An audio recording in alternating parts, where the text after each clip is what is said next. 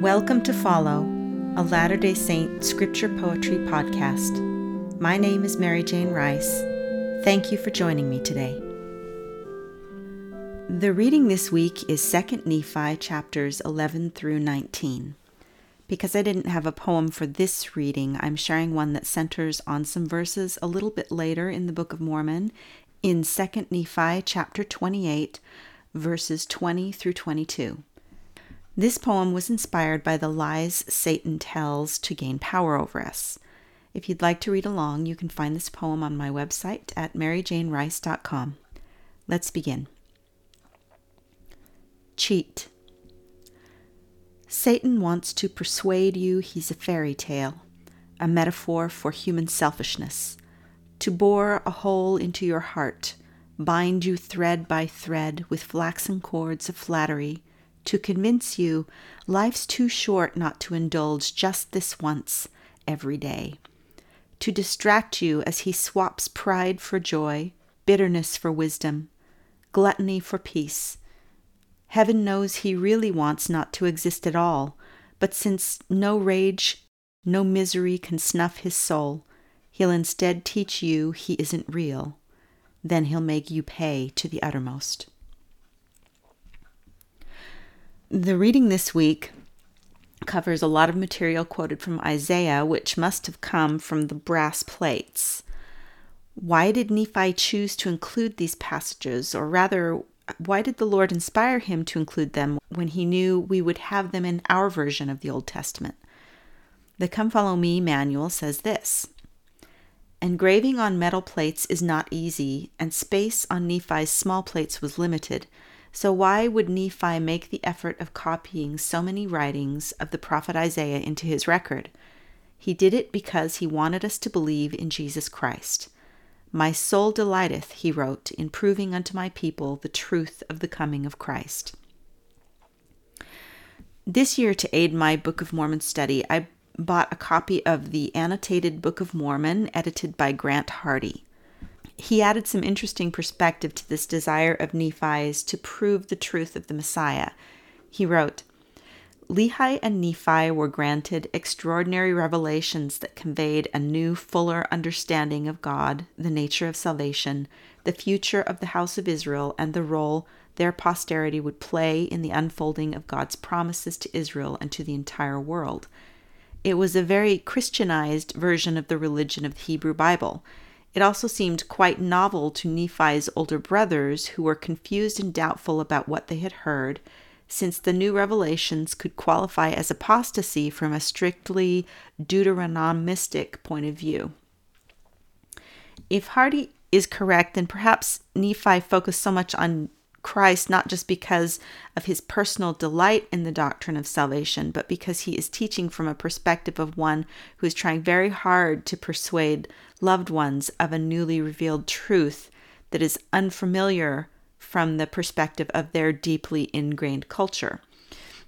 As a consequence of this, Hardy goes on to say that Nephi and Lehi searched the writings of Moses and the prophets for evidence that these teachings were not entirely unknown among earlier generations, or as Nephi tells his brothers, so that ye need not suppose that I and my father are the only ones that have testified and also taught them.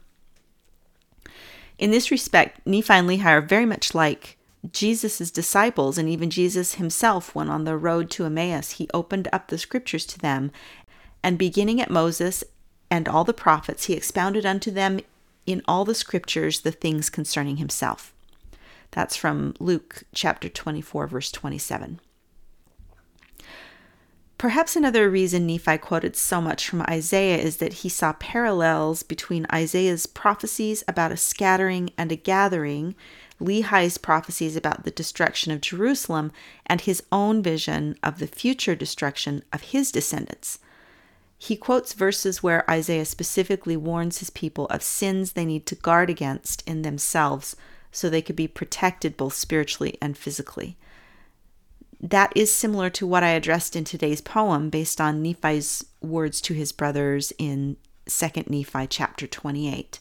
He has just read Isaiah to them, and now he's likening Isaiah's words to his own people. Nephi lists several things to look out for, starting with the temptation to eat, drink, and be merry without thinking or caring about our eternal destination. That's a very YOLO philosophy and has been around forever. For future listeners who don't recognize that term, YOLO is an acronym for You Only Live Once and is sometimes used to justify unworthy or expensive personal gratifications. Nephi also warns against the vain and foolish doctrines of men or the temptation to follow false teachers or to be lifted up in pride because of our learning or wealth. In verses 20 through 22, he speaks very specifically about how Satan deceives us. In some instances, Satan stirs up people's hearts to rage against that which is good or innocent. In other instances, Satan lulls people with temporal security so they don't feel the need to repent or to rely on the Savior. But perhaps the most insidious lie Satan tells is in verse 22. It reads, "And behold, others he flattereth away, and telleth them there is no hell. And he saith unto them, I am no devil, for there is none. And thus he whispereth in their ears until he grasps them with his awful chains, from whence there is no deliverance." This reminds me of a line from the 1995 movie The Usual Suspects that goes like this. "The greatest trick the devil ever pulled was convincing the world he didn't exist." As a side note, I have never seen this movie and I can't recommend it or not recommend it. I've just heard the line quoted a lot. But the gist of what that means to me is that a lot of evil is allowed to perpetuate in the world because people simply don't acknowledge its existence, or rather they don't acknowledge their capacity or responsibility to resist it and try to put things right. Whether that means repenting themselves or helping others in spiritual or temporal need.